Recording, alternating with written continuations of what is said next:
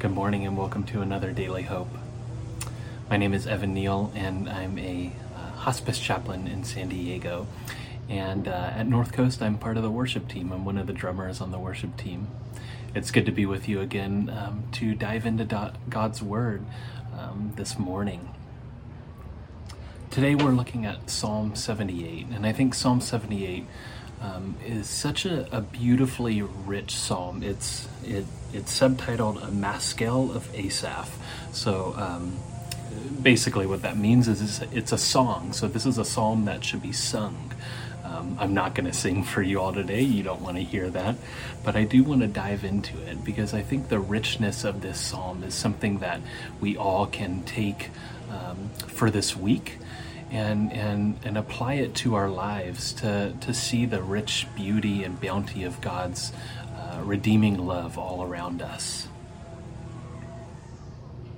A question that keeps popping into my mind is how often do I constantly miss the mark?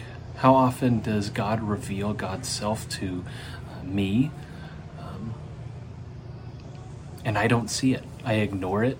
I maybe notice it and I pass it by, but nonetheless, God's revealing God's self to me and I'm ignoring it. That's a question that I constantly think about. You know, when in my life have I missed that opportunity to really dwell with God deeper?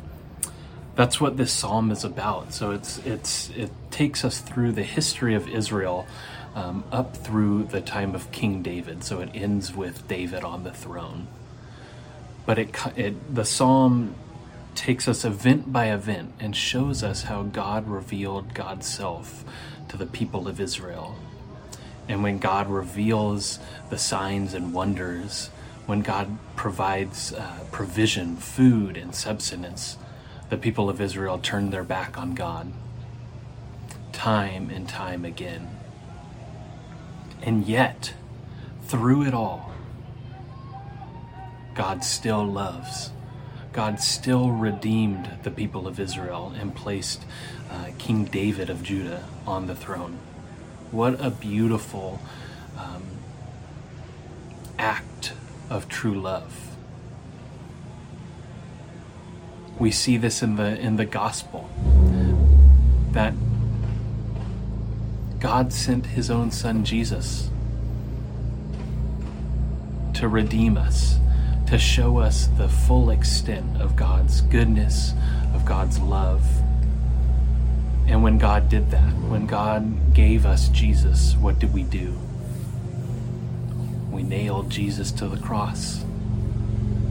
But even the cross couldn't stop God's love. The resurrection is proof of that. That is truly the idea of grace. It's that true act of salvation. And that's what this psalm shows us, that our history, we can learn from it. Yes, we all fall short at times. But our history helps us see how we don't repeat history again. And so that's what I want the takeaway to be for my life, for our lives this week. Look for God's signs and wonders. See how God places God's love in front of us. And pay attention to those signs.